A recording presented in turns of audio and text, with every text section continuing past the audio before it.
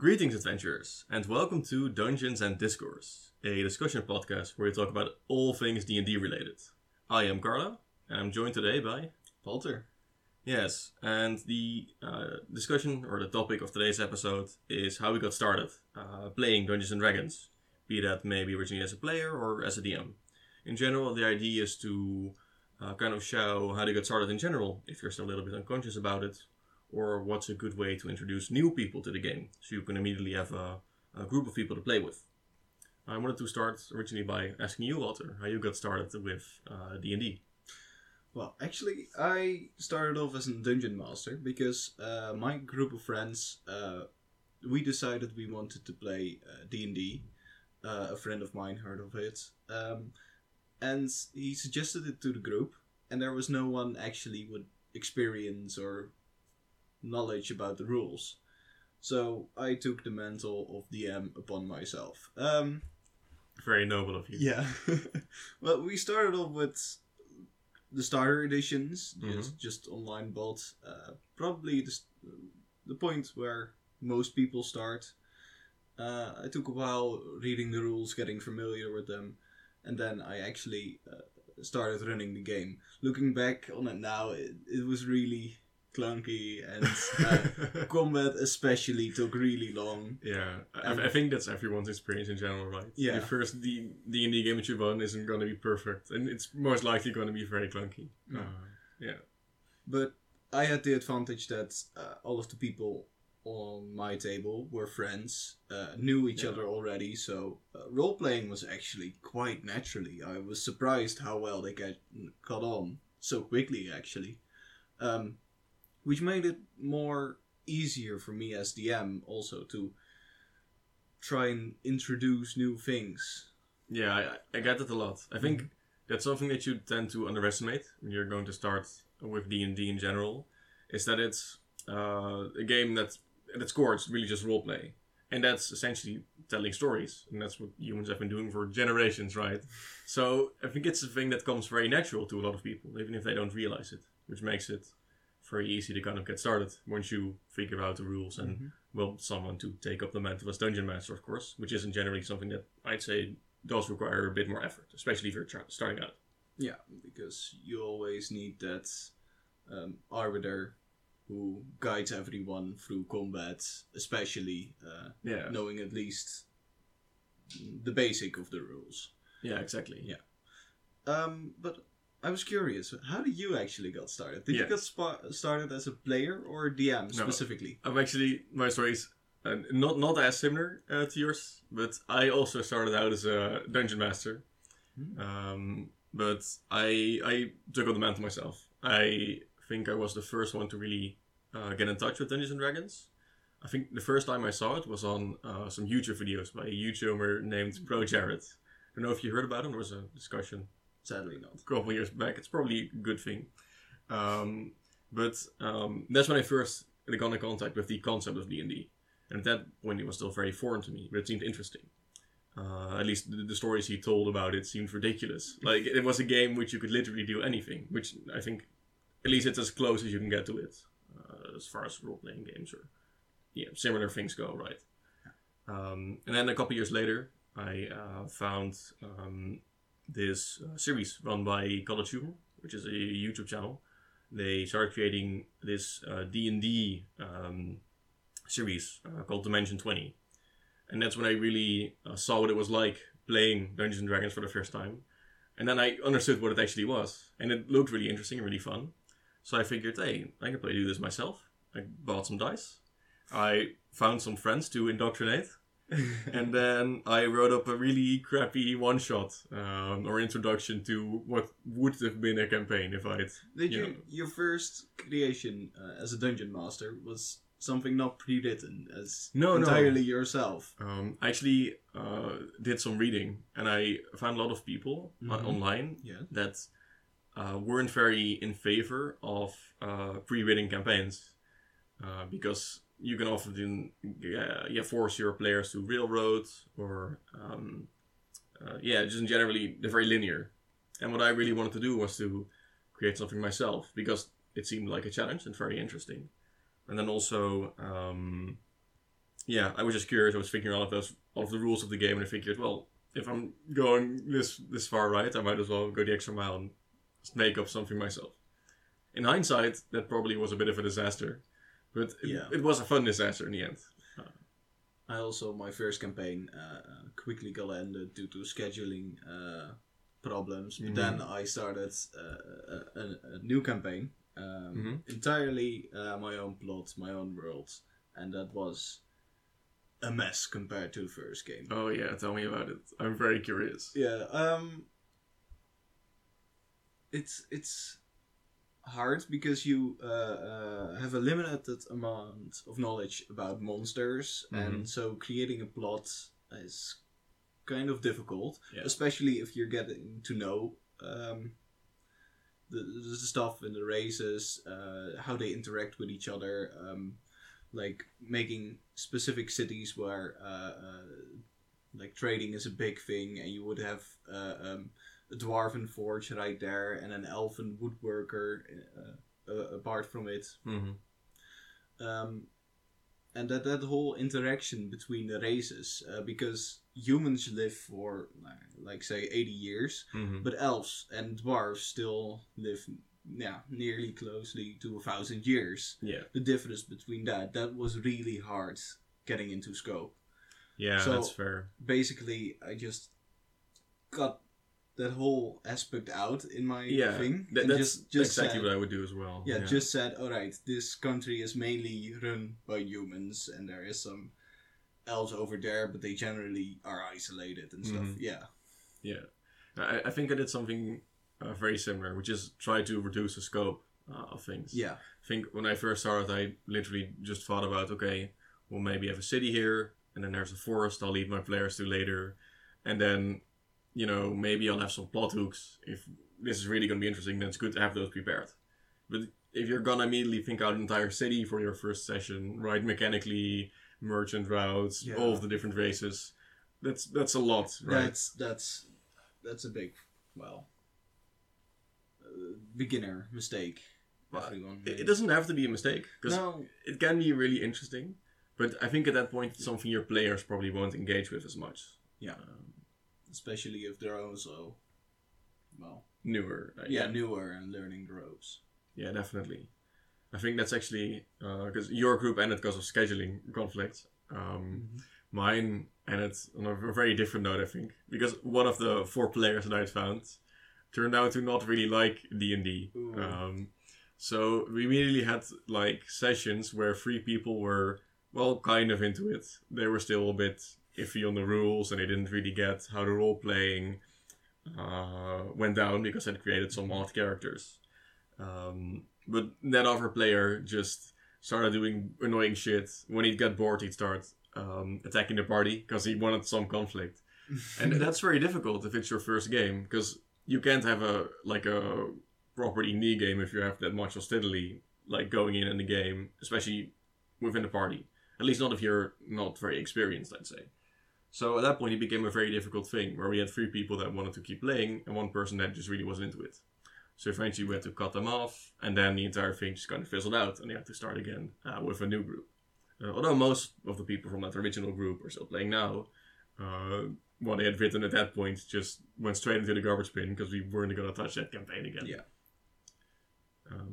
So yeah, I think in general, your first D&D campaign can be really good, but I think from each other's experiences, it's most likely going to be neat clunky and probably not going to last all too long. So, in generally, for new players, a little conclusion, or actually new DMs, I meant to say, just keep the scope small and stick to what you know and what you feel comfortable with. Yeah. And make sure your players are into it. Yeah, exactly. Yeah. That's a huge part of being a DM, which makes it sound really scary immediately. But it's at the heart, right? You're really trying to find fun for your players. Yeah, you have to tailor their experience. Yeah, that doesn't mean you can't have fun yourself as a DM, but you have to do things competently or in a smart way so everyone can keep enjoying the game. So there's a lot of pitfalls and things you can stumble over. right? Like railroading and power tripping DMs is like something that you want to avoid. You need to actively make fun for the other players, which can be a little demanding, I'd say. In my experience, new players, as a DM, new players are often very shy to the roleplay aspect. They Definitely really need to get into it in this different character. And how do you deal with that? Because I actually haven't found a way that works for everyone. Sometimes you got just put people on the spot, but sometimes with other people they just freeze and do nothing anymore for the whole session. I think it's very difficult, and it's something I struggle with a lot as well, especially now with online play. It gets even more difficult, right? Yes. I think one of the biggest advantages that you can have is if people know each other prior to the actual D&D campaign. Yes, that's huge. Yeah, because at that point you're already kind of comfortable with each other. And role-playing can be a very intimidating thing, right? Because in a way it's kind of exposing yourself, kind of, right? You're leaving yourself a little bit more exposed. And I can see how it's a scary thing. So I think that helps a lot if you're in a more comfortable environment for people that you know. Yeah. And then also, one thing that I also think helps a bit is if you try to not put on too much pressure, right? If someone doesn't want to roleplay, they don't have to, and they can kind of try to do that on their own terms, and maybe they'll try it at some point and think that they're really into it. Yeah. But low pressure is also a good rule, I think, in general. Definitely, low pressure. Yeah. But you don't have any tips or tricks when it comes to, learning to roleplay or getting people into it? Well, my first tip would be from a player's perspective, just really try out and get to know your character, basically. Mm-hmm. Good example is I have used to have a Dragonborn, a spellcaster that was afraid of fire, but he was a red Dragonborn and he was resistant to fire. Yes. But it was and he would use fire spells as well, but he would be terrified from fire itself. Yeah. Even though he was well, like I said, resistant to it. He was born with it, and he uses it. Every time he used a spell like Firebolt, he would be afraid from the fire himself and the power that he wields. Mm-hmm. And that would then in turn maybe create a small roleplay moment. Yeah. Yeah, that's okay, cool. Yeah, that's very interesting to kind of create characters that actively stimulate role playing or kind of can engage with the moments. I think that's some good advice, actually. Yeah. I think in generally there's like a lot of things you can do with character creation that can help stop problems that might appear later down the line. Mm-hmm. That's why I'm personally a huge fan of session zeros, where you just discuss what the game is going to be like. Everybody knows what the expectation is going to be, and you can kind of work out.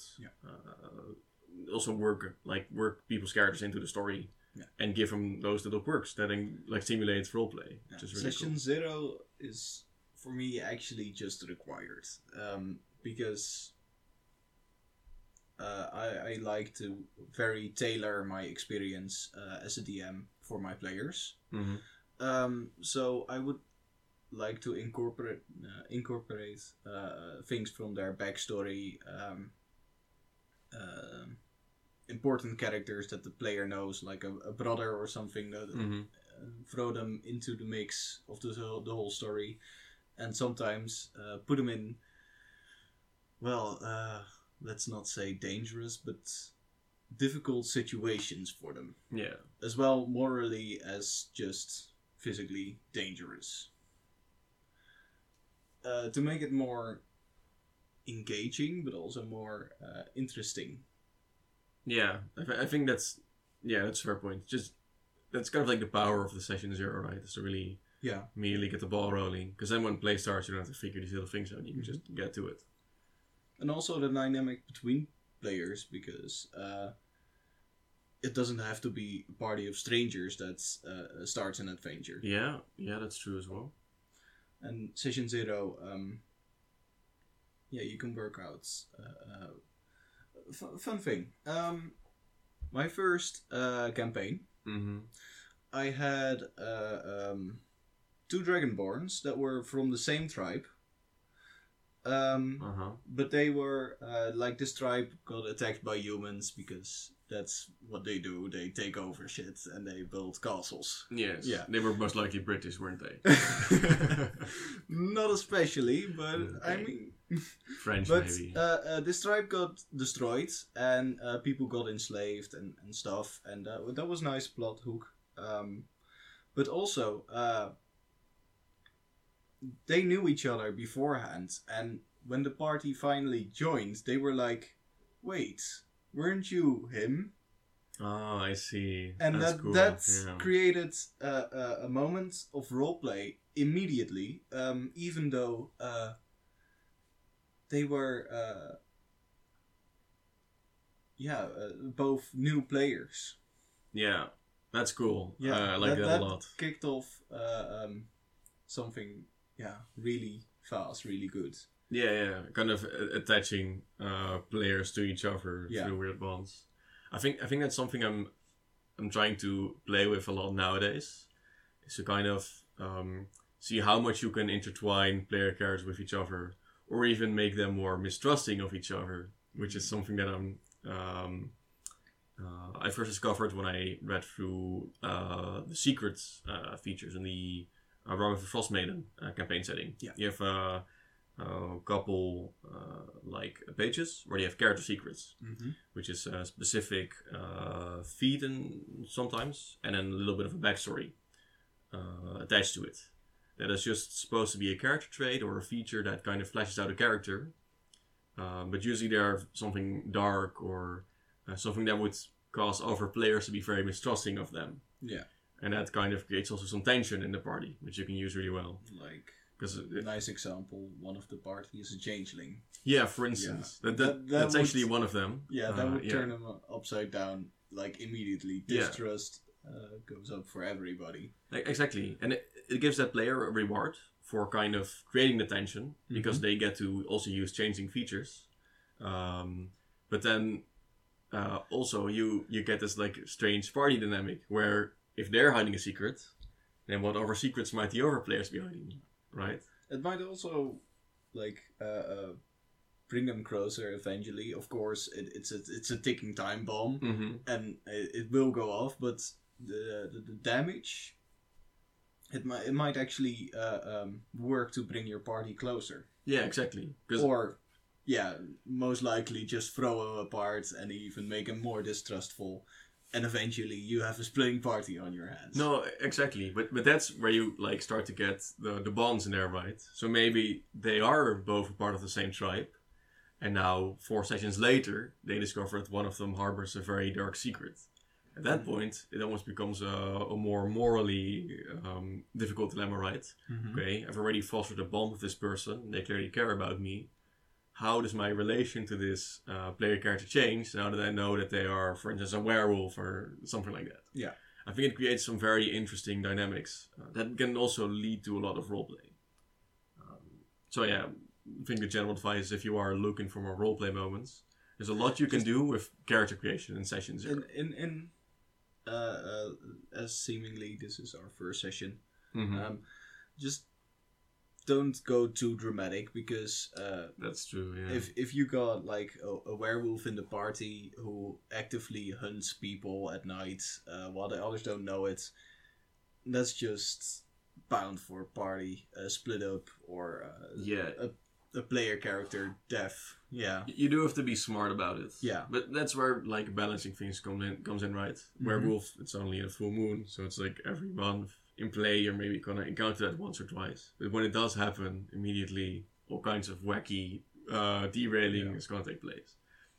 But that's a good point, especially if you're starting anew. Maybe this is already some feedback that isn't because specifically tailored to new players. Because you have to be careful with it. It's very fun if you can pull it off well, but that's the thing. If you can pull it off well, Yeah, you're right. I think we're getting ahead of ourselves a Yeah. little bit. Well, maybe that's also a good point to end this discussion and maybe start a new one and move on to one of our segments. Yeah. I think the idea is very clear, or at least clearer than it might have been before for new DMs or players. Yeah, let's introduce our new segment. Our first I'm very segment, curious. which is Monster of the Week. This is the idea that we've been working with. This is going to be a weekly segment, Monster of the Week, in which we just take a specific monster or a set of monsters from the monster manual or a different supplement or rulebook. And we kind of try to look at all of the features it has, how you would incorporate it into a campaign. And then hopefully, for you guys listening, it might give you some inspiration or even some interesting encounters to run. Yeah. So, a set of creatures that I've prepared today are Blights. I'm not sure if you've ever run those or know what they are. They're plants, right? Yes. That's exactly why they chose them. I- Why I chose them. Because I think plants are very underrepresented as far as creatures go. So I figured for the first episode, we'll discuss a plant type creature. I actually know very little of them. I know, well, I encountered them in Jungle once as a player, but I never really used them as DM. Yeah, I've used them once. Doing some more research today, I covered a lot of interesting things about them that I didn't consider before. If you want, I can just give you a quick rundown, and then we can talk about Hold it. up, I'm gonna take a look at their intelligence. Are they actually intelligent creatures? Oh, I actually didn't look that up specifically. Usually I look What- past intelligence when writing monsters. Just because I think anyone can be interesting, regardless of intelligence. It looks like they all have bad intelligence. So I see -3, basically in almost every stat block. Okay, that's... So, just give me impression like they're not Yeah. really smart monsters. They the might way, stick together, but the way it works is that they are under control of this corrupted tree. It's called a Golfius tree. Oh. So, whilst they aren't intelligent themselves, they kind of serve its purpose in a sort of corrupted way. There's like a whole backstory to the origin of this tree. Essentially, the way it went down is that there's this very strong vampire Okay. built a huge tower, and then an adventurer showed up and decided that maybe it wasn't a good idea to have a vampire around. So he killed him with a stake. And then the stake, infused with the vampire's blood, started developing into a sapling. Oh no. Then an evil druid came by, found the sapling, decided, well, it might be evil and corrupted, but I'm a druid, so I'm going to plant it. And that spawned this Golfius tree. The vampire's name was Golfius, that's why they're named that. And this tree started creating seeds, and the blights spawned from these seeds. So the idea behind these blights is that they are now sort of serving or working with this tree to accomplish the goals that the evildoer that the tree originated from would have wanted to accomplish. Really? So a group of blights might target some foes that evildoer had like ages past. Or maybe they'll try to finish the evil plans that the actual vampire or lich could never accomplish. Is this the only way like blights are created through this tree? Yeah, I believe that's what the lore says. I mean, there's so much homebrew in D&D, right? You can do whatever you want with it. Because Yeah. there's not a lot of plant creatures. But that's the main idea behind it. That there's a tree and blights are controlled by it. And what they do is they start infesting forests. So they start uprooting unhealthy plants. They start spreading weeds and stuff. And eventually they'll start over entire towns. Start taking over entire towns. So they become this very like quickly spreading corruption thing almost. It all starts with this evil tree. Which I think can already start out a lot of shenanigans. If you're trying to write plot hooks, right? One of the ideas that I thought about was, say your players take down the BBEG, right? Mhm. The ultimate evil doer in your campaign. Oh. Maybe Continuing. 5 years later, there's all of a sudden just this tree there, and maybe the plans are revived by this group of plants that is now organizing and trying to accomplish them again. Group of plans that is finishing a mastermind's BBEG's plan. It's just mind blowing. Oh, exactly. So already, although they seem very simple, like just from the surface, they're just some evil plants, and they're very spooky, oh no. But actually, they can like work together and start accomplishing grand evil designs, which I think is really cool. But yeah, I generally also try to think about how to like build them into encounters, and I ran an encounter with them as well. But just what are your current thoughts? I'm kind of curious. My current thoughts are like just blights themselves, like the monsters. Mm-hmm. Did they give me a similar vibe as zombies? These very low intelligence minions that you send out to go do something, Mm-hmm. that are controlled mostly by some higher up power. Yeah, that's like pretty a fair. necromancer. Yeah. But they actively also destroy and corrupt nature Yeah. to They kind of feed off that corruption. they So they make- keep spreading it. make a colony bigger. Do they have It's hive not. minds? Are they? It's not too specific on that. Mhm. I think that's on purpose, right? So you can kind of give your Yeah, own yeah. spin on it. That's what they do a lot in these monster manuals, Mhm. is to keep a lot of things open for interpretation. Because that's where you can kind of create your own stories. The thing I do see, they speak common. No, that's just one of them. Oh, There's actually, the rest. Yeah, now I see. Understands common but can't speak the rest. yeah, the idea is that there's like one of the three blights that are in the monster manual, Mm-hmm. is that they can speak, but usually it's just these weird murmurs or combinations of words or sentences that the original person that created the tree would have said. Oh. So they speak in these really weird, creepy, distorted voices. But yeah, generally they are better suited as minions. Of course, if you look at their CR, they're like 1/8, 1/4, and a half. But then you can also see them as more of a horde type enemy. Mm-hmm. Because it's a tree that keeps spawning them, so there's bound to be a lot. And I think that's also how you're supposed to run them a bit. I don't know if it's wise to already start talking about the stat blocks or not, but No, sure, go. I feel like the three blights that we have here all have very unique rules. At the lowest tier, you have a 1/8 Twig Blight. Yeah. These guys have 4 HP. They're very weak. But they have a very special property, which is false appearance. That means that they can just stand somewhere, pretend to be a tree, then your players virtually have no way of figuring out that they're a blight. And that allows them to set up ambushes. So say your players enter a forest, all of a sudden the trees start moving around, they're trapped by these twig blights. And whilst they only do 1d4 damage and can't do much, they can assist the other blights by imposing disadvantage on players, or giving advantage to attacking blights. So they're more of like a utility type creature. At least that's how I can incorporate them, looking at their stats. One time I ran an encounter Mhm. with like a lot of undead against a group of level 4 or 5 characters. So I had a lot of zombies, just dogpiling on them, Yeah. grappling, and just pinning them, throwing them to the ground, and just Yeah, piling exactly. on top. And there was one like ghoul or will-o-wisp that was actually just doing the damage. Mm-hmm. And they had... I so underestimated their capabilities that Yeah. I just had to fudge some rolls as not to get a Ooh. party wipe. But that was actually... I underestimated the power lower level stat blocks actually can contribute.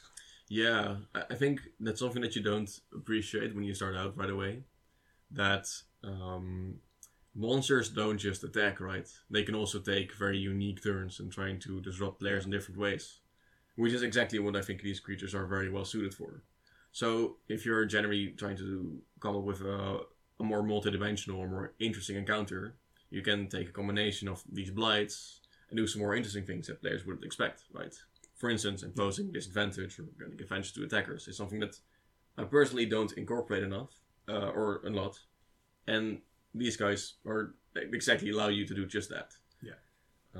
But that's only the first. There's 2 more blights here. Oh, yeah. That's also like getting into already combat with experienced players, most likely. That's fair. Yeah. That's true. So for normal players, it's probably just wise to throw just a couple of monsters and around the CR that they can handle. Yeah, that's fair. Just to keep it simple. I don't think, once again, a bit of an oversight on my part. I didn't pick the most new player friendly stat block. But I like that we're going into this. Yeah. But I'm just saying, because this is an episode that's also like talking about new players as well, that they don't get in over their head. But I really like this monster. Yeah, it's cool, right? Yeah, this whole idea that this tree is just spawning corruption and growing, and it's created from, like, originally a vampire, but it could be from any evil person. That's what it states. It just has to be like a powerful being that can like corrupt things. So it could virtually be anything. I mean, you know, a zombie like CR. What is it? 1/4 probably wouldn't create one of these trees. But you can throw a nice spin to it if it's like the sapling that's grown out of a demon or something. Then you can give the Blights resistance to fire or something. Exactly. Yeah, I think you can tailor them. That's what it's very well suited for. You can tailor it a lot. You can really alter it in many interesting ways because of that lore that's kind of in the background. I really did not know. They're such interesting characters. Yeah, I know. It's strange because they're like all the way at the front of the monster manual. But you just go past them, you just think, oh, they're just some plant people. Cool, man. Where are the beholders at? Yeah, exactly. Yeah. But no, they actually have a lot of cool mechanics behind them, I think. Yeah. And that's just a twig blight we just discussed, right? But there's two other ones. There's a needle blight, which isn't all that unique, but it has a range attack. So they can just harass players from a distance and be a nuisance. Kind of put fighter cards in this dilemma. Are we gonna go out to the backlines of the enemies, try to take out these range attackers, exposing our mages or rangers that are still in our backlines? Mm-hmm. Or are we gonna accept this poke and harass, knowing that they will probably whittle us down at some point? Yeah, because if you're fighting in forest and your front line goes away from your mage, suddenly you have these 4 trees that start moving around your mage, exactly. Which also just appear to be blights. Yeah, exactly. That's why I think they're such cool creatures. Yeah. They're very good at setting up ambushes and kind of having your players interact with them in weird ways that they wouldn't expect at first. Yeah. Because, you know, once those trees actually do start moving around your wizards, that's a situation they probably haven't found themselves in a lot of times. So they gotta be thinking on their feet and trying to solve these new issues that you're kind of creating for them. The spells Shield and Misty Steps come in, but we'll discuss that at a different time. Yeah, fair. But if you don't expect it, these things can, like, screw over a lot of parties. Yeah, definitely. And even if you do have mobile or more defensive spellcasters, that's kind of where the third blight comes in, Divine Blight, which is slower. It only has 20 feet movement. But it has an attack that can grapple people, so you can stop your fighters from moving at all, protecting the backline. And it has a basically stronger version of the Entangle spell, as an innate ability. Or I guess it's like one of those ones that refreshes if you roll a 5 or a 6 on the dice. And that means that you can root people and kind of have them be forced to stay in this blight mosh pit that you're actively trying to create around them. So it's very interesting how each blight is like their own rule, and together they set up this really interesting encounter. Yeah. There's actually one more blight as well. That's in the Curse of Strahd. That's a tree blight.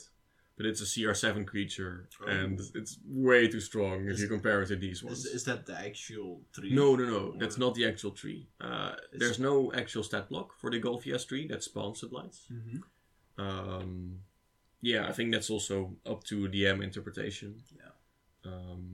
But yeah, I also didn't look at the tree blight too much, because I figured we'll just keep it to the monster manual for now. And I'm also kind of interested in building Curse of Strahd at some point, so I don't want to spoil too much already. Alright. Although that's probably like years in the future, knowing me and how disorganized I run my campaigns. I did hear good things about Curse of Strahd. I've heard a lot of good things. Yeah. And I think in general, I like to stick with more gothic, kind of deep, depressing, somber atmospheres. And I think that's definitely one of the more... That's going back at what you said. You like to give your players this mistrustful at each other. Yeah, exactly. Yeah. Maybe that's even bad advice that I just really like about D&D. Just creating moral quandaries. This is a good example.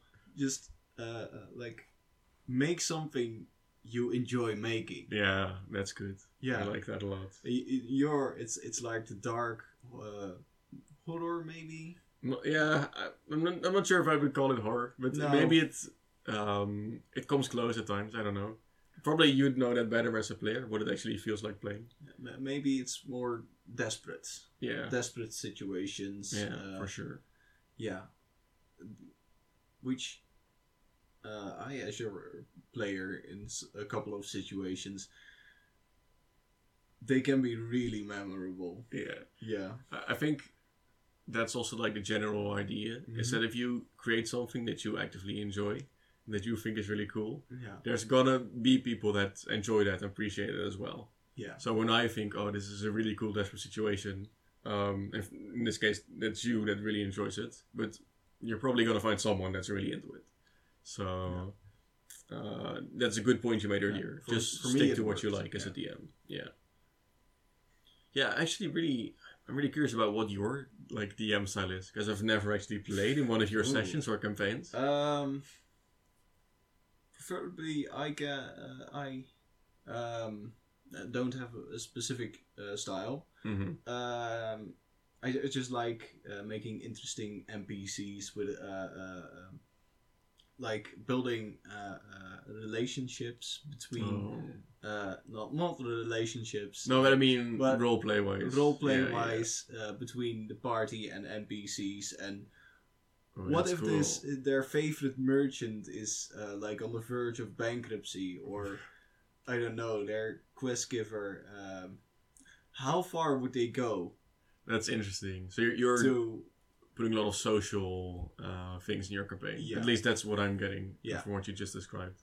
And I like to create to have NPCs bond with characters. Yeah. That's cool. That's in general also where a lot of powerful moments come from. Yeah. Yeah.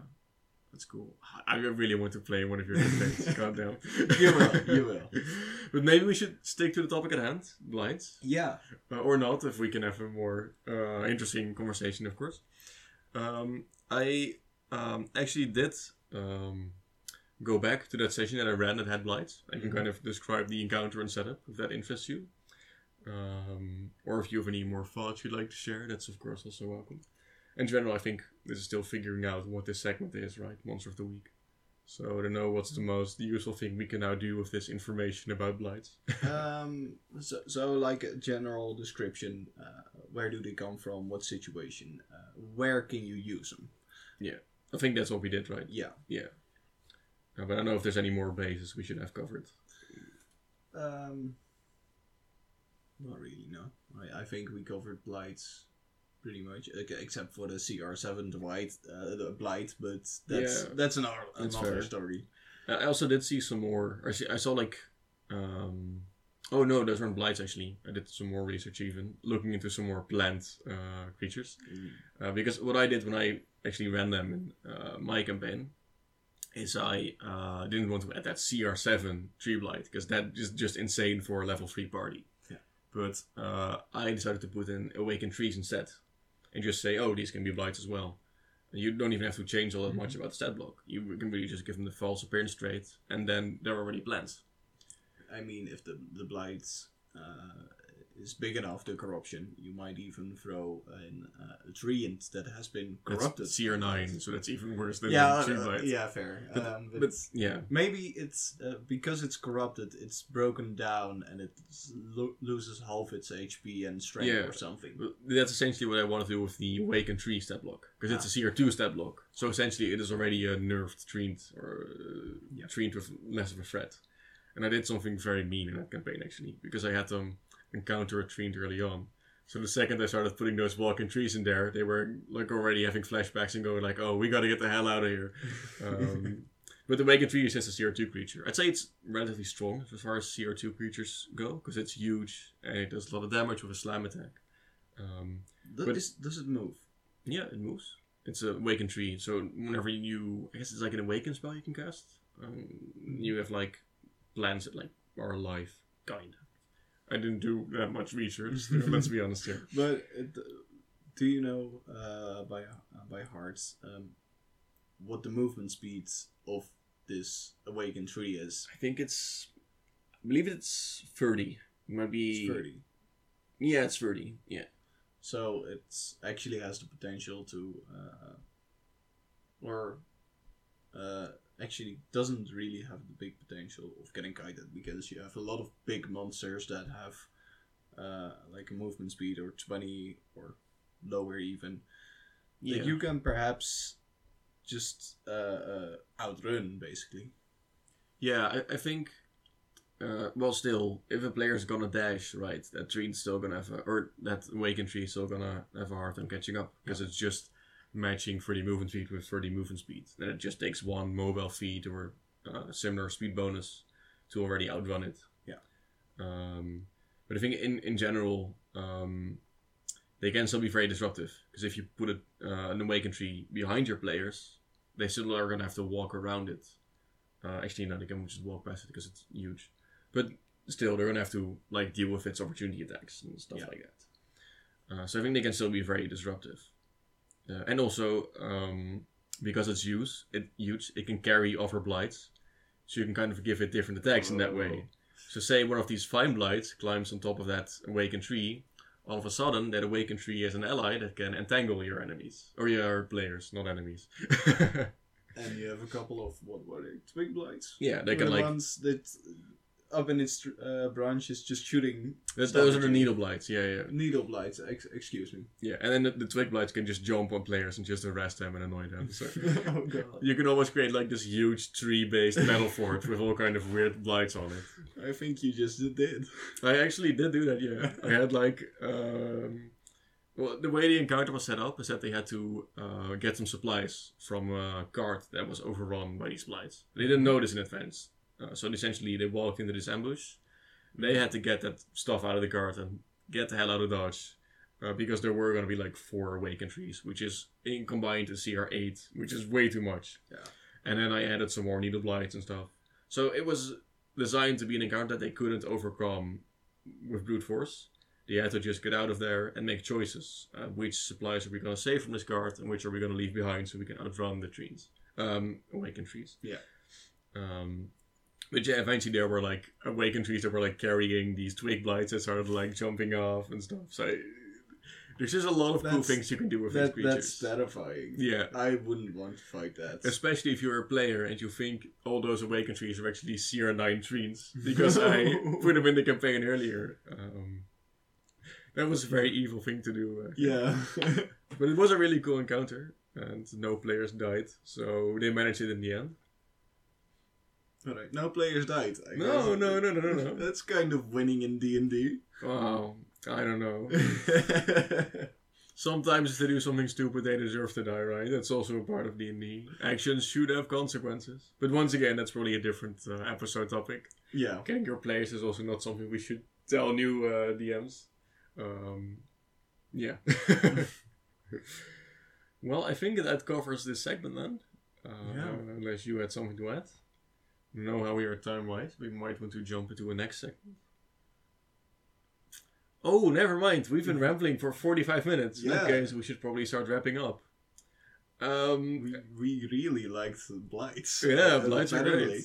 I think, hey, if you're a new player, the CR is low. You don't have to do all the complicated stuff we just discussed. But if you do want some cool creatures, go with Blights. Yeah. I mean, we basically spelled out an encounter for you, so do with that what you will. Any final thoughts before we close off the episode? For new DMs, stick to what you like. Prepare. And just get to know the rules, at least the basics, but the more you know, the better. So you can, inform your players, and but don't take this as like final advice, because you're also the DM. You can change the rules if you want to. Yeah, definitely. But whatever you do, do discuss it with your players. if you do change of rules. Yeah. I think that's probably the most powerful statement. Yeah. Session 0. Yeah. Yeah, that's very important. No, I think what you said earlier, actually, session 0, obviously, that one's king. Do one of those. Yeah. But I think the idea of just what you said, just do what you like, and it'll work. I think that's the great ending note, right? If you're thinking about starting with Dungeons & Dragons, getting some new players into the game, just stick with what you like. And if it appeals to them, they're going to come back and play more games with you. It's as simple as that. And specifically for players, any advice?